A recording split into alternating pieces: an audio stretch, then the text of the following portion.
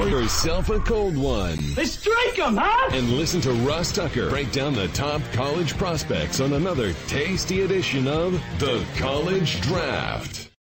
Yeah, it is Daddy Soda time here on the College Draft Podcast presented by DraftKings and DraftKings Sportsbook, which, by the way, is where you should place your bets for the NFL Draft. It is probably the single best betting opportunity I'm aware of. You heard Steve Fezzik say that last week on the Even Money podcast. Evan Silva will actually join us, my old buddy from the Fantasy Feast podcast, tomorrow on the Even Money podcast to break down his NFL draft prop bets. Make sure you listen or watch the Even Money podcast tomorrow. Today is wrapping up our positional series with my guy, Emory Hunt. Nobody watches as much tape as my guy, Emory Hunt. I absolutely love going over all of this stuff with him. You need to check him out on Twitter at FBallGamePlan. You need to follow his YouTube page. Subscribe to it. Football Game Plan on YouTube. I'm youtube.com/Ross Tucker NFL. And of course, the draft guide. It's not too late, is it, Emory? Never too late. Because this thing is, it's a keepsake, number one, because it's history, but also it'll last you throughout the whole season. That's a great point. The whole year, as rookies play or don't, you'll be able to look back and be like, oh, okay, yeah, Emory was right about that guy. Maybe Emory wasn't right about that guy, whatever. Or they're not using him the way Emory said he should be used. They're not playing him in the position Emory said he should be playing in, which, by the way, Emory, it's digital. So these people could get it today, tomorrow, Wednesday. I mean, heck, they could get it Thursday. It's digital. You get it like – explain how it works when you order it. When you order it and when you go through PayPal and you put your email in, make sure you use an email that you check. It goes right to your email, and also be sure to check your spam folder so you get it right away. And it's a PDF copy. I've had a lot of people email say, I ordered it, a month ago. When does it ship? Did I use the right address? Like, hey man, at no point did I tell you it's a physical book. If it was a physical book, I'd have to charge you $700 for this physical book. But it's a PDF copy, online only, digital copy, full color. And it's perfect for you to have at your disposal, like I said, all year round. I found myself looking at my 2020 guide, and the one last year was like, wow, combined, you have over 2,200 scouting reports. So if anyone within the last 3 years gets signed, you have access to who they are, what they bring to the table, and what they can possibly do. And you can print it out. Like, if you really want a hard physical copy, I mean, you need a lot of paper, right. But you can print it out. So footballgameplan.com/2022 draft guide. Can't emphasize this enough. We're going to break down the secondary today. But here's why that matters. We've done every other position group. So there's absolutely no excuse for you to not go back and listen or watch youtube.com/Ross Tucker NFL or watch any of the old episodes to hear about the front seven, hear O-line, tight ends, wide receivers, running backs. Get Emory's lowdown on basically, it becomes like his top 4 or 5 guys at every position. He puts them in certain categories, which I like. Today we've got boundary corner, field corner, slot corner, free safety, strong safety, combo safety. And by the way, I don't know. Let me take a step back. There are definitely teams that identify guys as slot corners. I'm talking about NFL teams. Definitely teams that identify a guy as a free safety, a guy as a strong safety, and a guy as a combo safety. Do you know NFL teams, Emory? I know they look at guys as more like zone safeties or man safeties, but because the hash marks are different in the NFL than college, they're either a boundary corner or a field corner. People don't even realize that. That's what they play because of the hash marks in college football. In the NFL, do you think that they identify them as that at all, Emory, or no?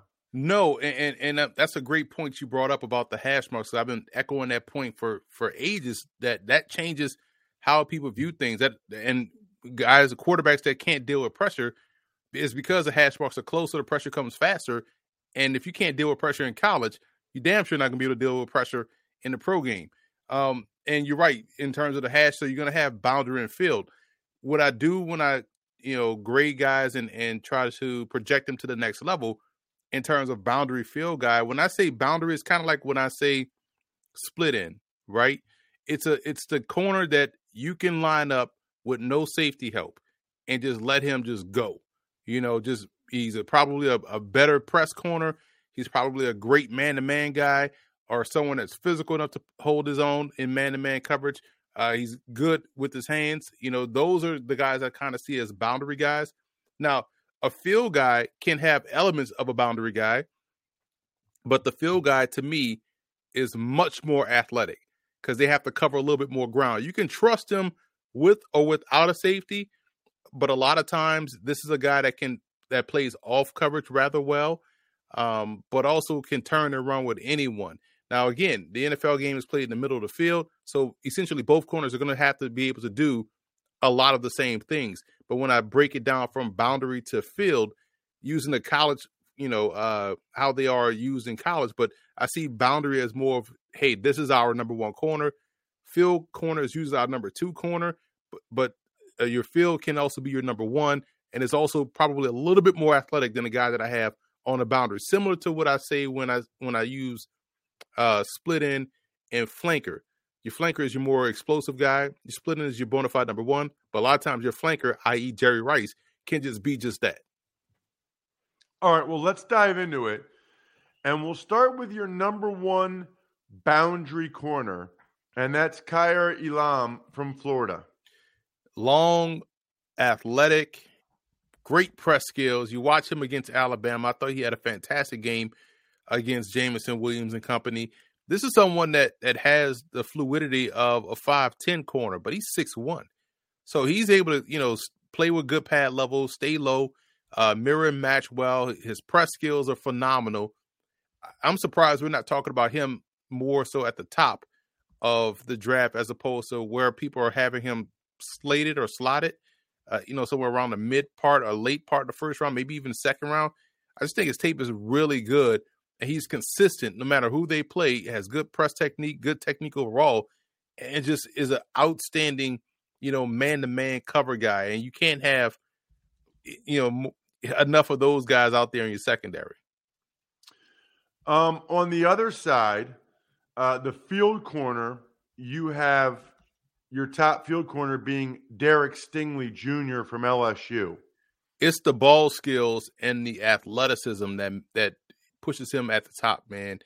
When you're able to effectively catch the football at the same rate as the opposing receiver, I want you in my secondary. You're a legit game changer. To me, that's what makes a true lockdown corner. It's not the coverage skills and the ability to, play with great technique. It's the fact that if I throw it your way, you have just as much of a chance to catch the football as my receiver, so I'm not going to throw it your way. That to me is a lockdown corner. It has nothing to do with size or coverage ability. It's, man, how can this dude take the ball away? And so we got to avoid him. So someone like Stingley can definitely do that.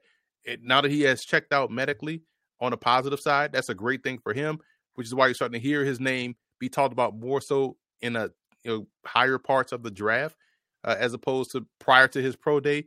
But Stingley is a fantastic football player, outstanding instincts, athleticism, and ball skills.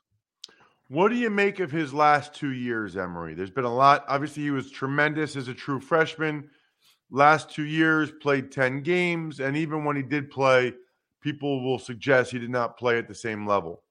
Right, and you wonder if this past season, was he dealing with an injury, and how significant was it? Was he trying to play through it? Was he hurt later or earlier? But I feel like the year prior, he was still a very good corner. Teams shied away from him in 2020, I believe. And so this year, it was just, hey, you don't know if how hurt was he or is he?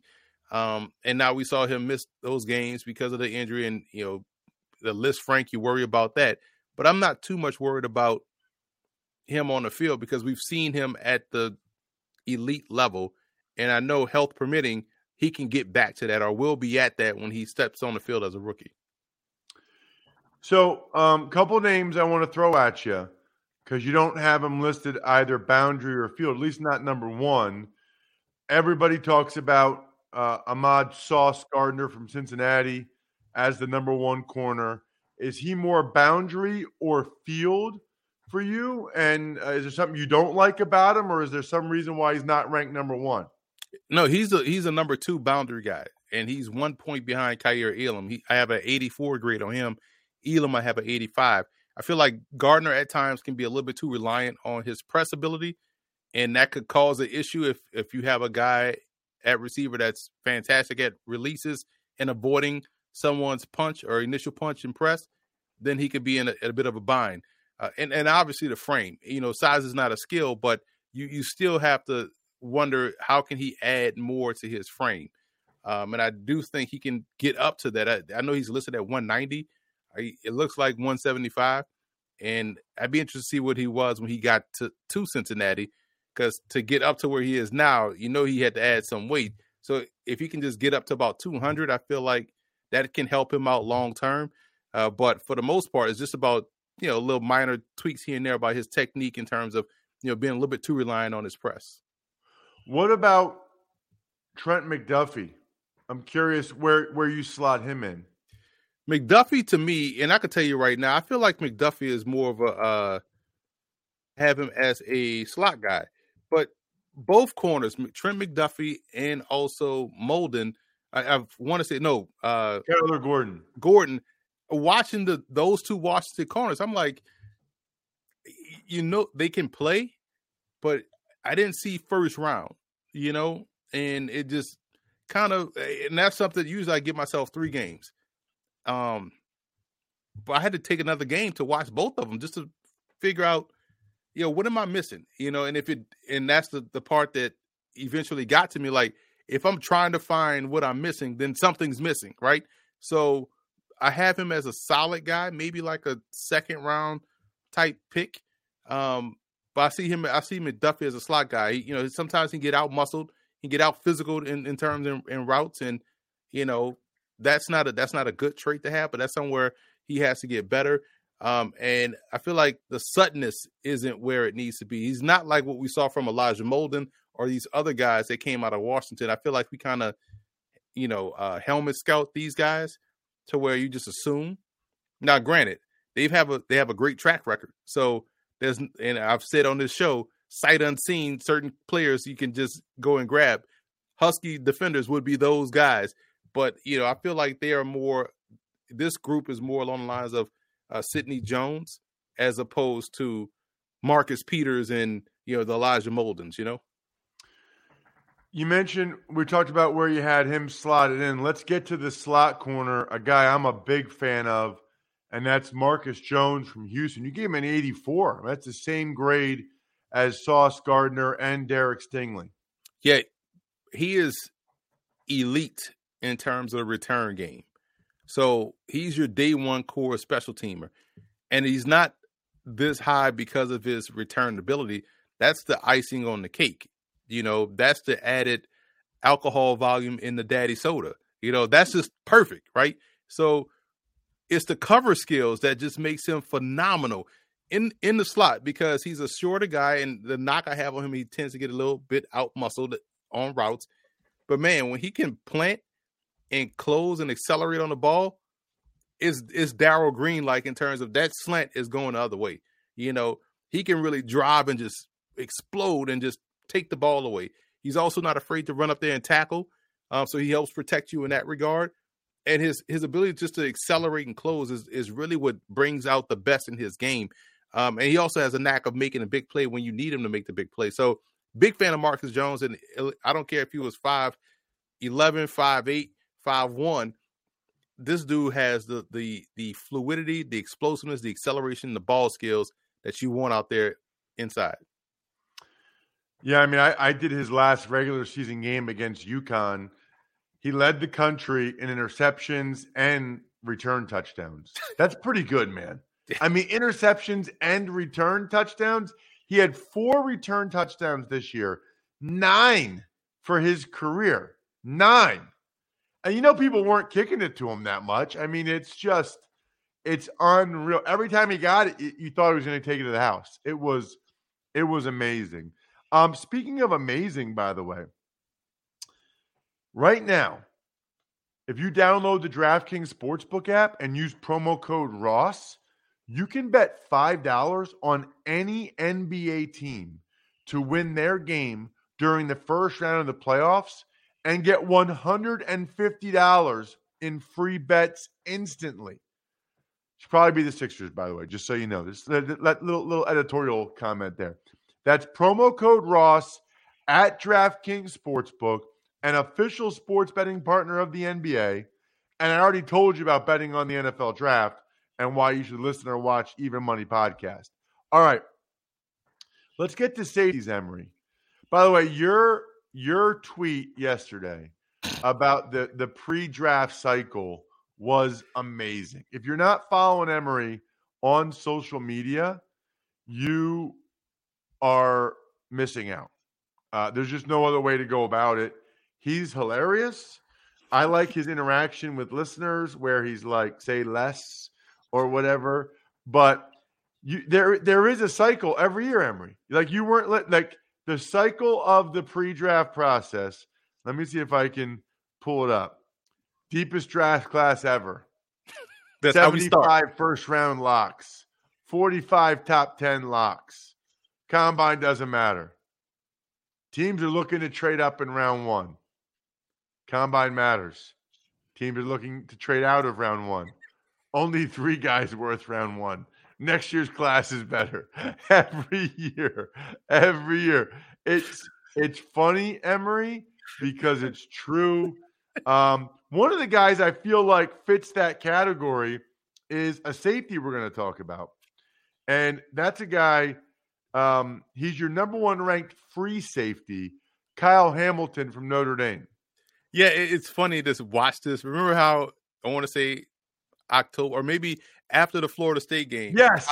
Kyle Hamilton was going number 1 overall, remember? Houston Texans, Kyle Hamilton, number 1, book it. Now, I don't know if he's a first rounder. Like, it's like ridiculous, man. I love the fact that this dude has great game speed. And that's ties into the point where combine doesn't matter. And we was talking about this with Kyle Hamilton in the middle of the season. Oh, this dude is outstanding, elite prospect. He runs a 4.6. Combine matters, man. Like that 4.6 is crazy. Like, but wait a minute. You just saw him. The one play you highlight about Kyle Hamilton is a play for Florida State where he gets from the far hash to the sideline to make an intercept. Now, because he ran a 40 in Indianapolis, now he can't have the same range that you just showed us over and over again on the highlight. So I feel like it's over-evaluation of Kyle Hamilton. He can play. He's a really good football player, good instincts. That's what shows you his quote-unquote speed on tape. Now, he may not be as agile as, you would want a defensive back to be, but he's also 6'4", 220. And he could probably carry another 15 pounds and be 230, 235. So I feel like he's a really good prospect. And I use this comparison to get people, like, he's not explosive like a Sean Taylor was. He has more game speed like a Ed Reed has. So, yeah, you worry about the deep speed, but the game speed is what matters. And he has good game speed. But the agility is what kind of you worry about, But, again, when you're asking him to play deep third, he plays that, I think, better than anybody in his draft class. So give me an example of where the agility hurts him. Let's say if you find yourself in a situation where he has to play man coverage and you're playing safety and a receiver has a two-way go and he oversells or oversets on one route thinking, okay, he's about to go to the corner and his receiver breaks to the post. It's a wrap. And that's, I feel like that could be with anybody. But for him, also out in space, when you have to quickly change direction, you go back to the Notre Dame Florida State game when Jashaun Corbin had the 90-yard touchdown run. One of the guys he ran past was Kyle Hamilton. I feel like if he took a more assertive angle, and if he he saw himself drifting toward a bad angle and couldn't quickly reassess, readjust, and redirect.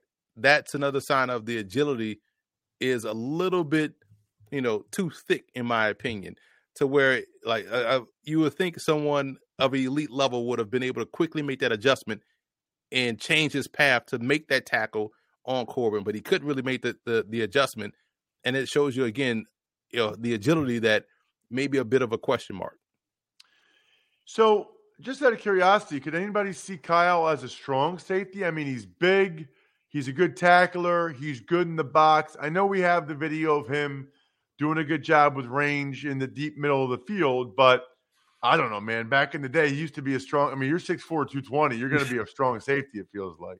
Yeah, and his teammate is almost like his teammate played the same role as Kyle Hamilton.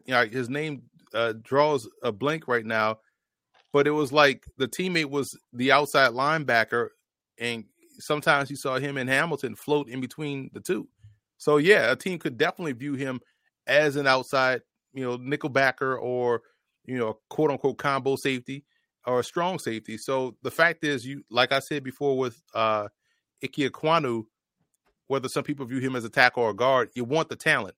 And for Hamilton, wherever you view him, you just want that talent in your secondary. Let's get to strong safety. Now, this is a guy, it's funny.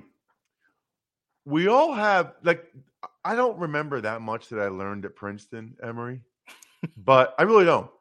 But I remember how they taught you how to learn, right? Like they taught you how to make an argument, how to defend it, how to be prepared for the counter argument, and then be able to refute the counter argument. They also told you, make sure you take into account anything you consume, the inherent biases of the person that's doing it, right? I like physicality. I like dudes that bring the wood. So I love Lewis Cine. Like, to me, I'd be a terrible D coordinator, right? Because I'm taking Lewis Cine to run the alley and blow people to smithereens, and I'm not as worried about the coverage stuff, which means my team probably loses, Emory, because I got a couple of guys like Cine who they say, I guess, aren't as good in coverage, but boy, you better hold on to the ball when this guy comes. I mean, if you look like a heat-seeking missile on this year's Georgia team, then you're really doing something. Man, that's a fantastic point you brought up about the biases, because I feel like from my perspective on offense, my three receiver set would be all Brandon Lloyd's, because I'm a big sucker for laying out for receptions, athleticism, diving for footballs, showing an effort. Everything else be damned. You know what I'm saying? I may not get any separation. I may not get, consistently open or whatnot, but we're going to catch the football. And so we may not be best in a 2-minute hurry-up situation, but you're right.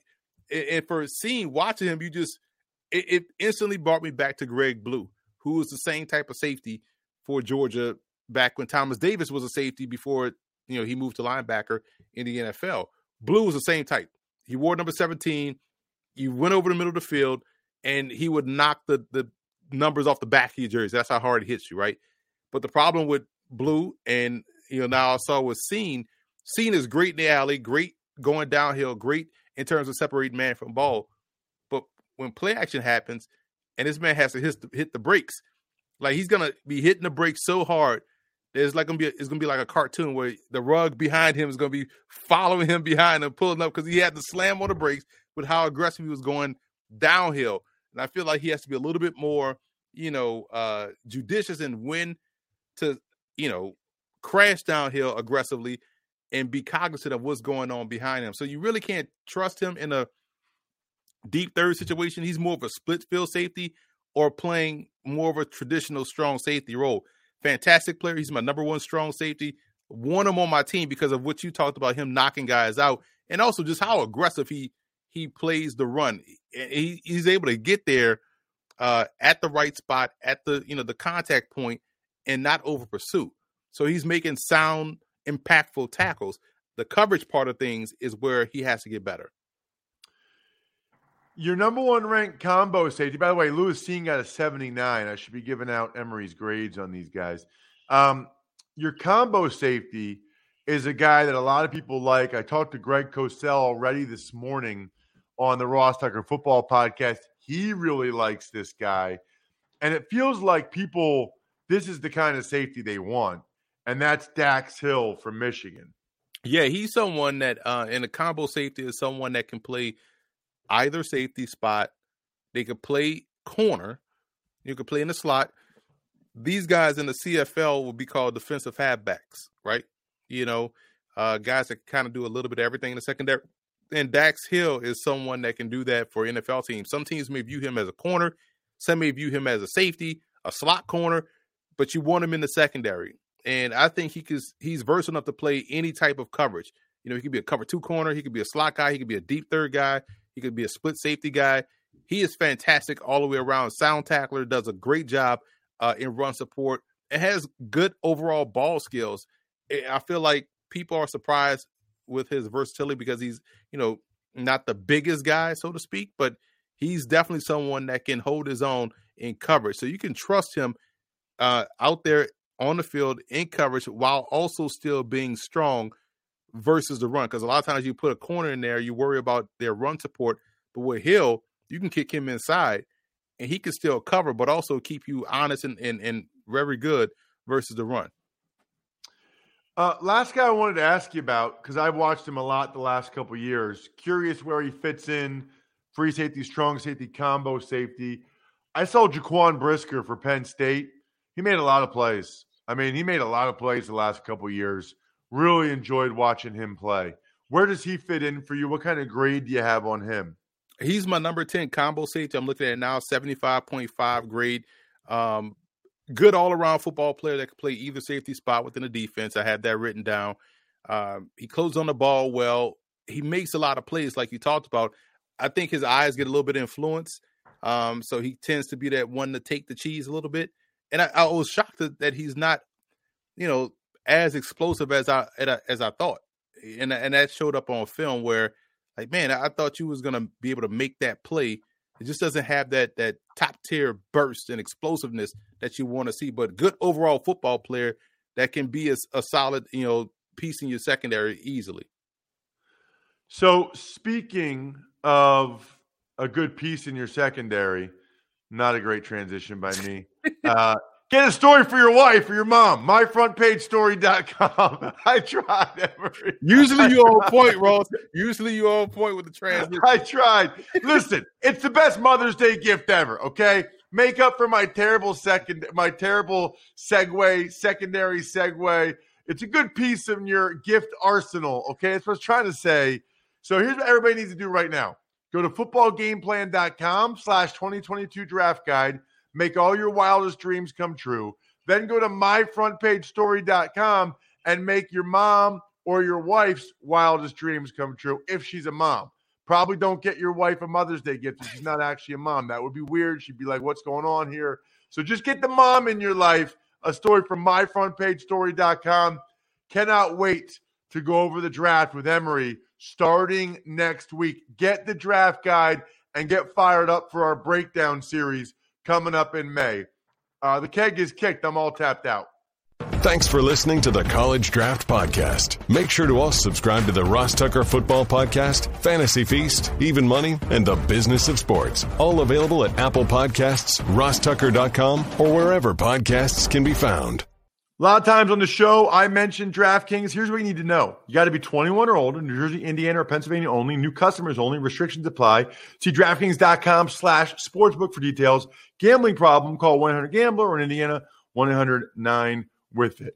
By the way, if what I was talking about included a deposit bonus, doesn't always, sometimes it does.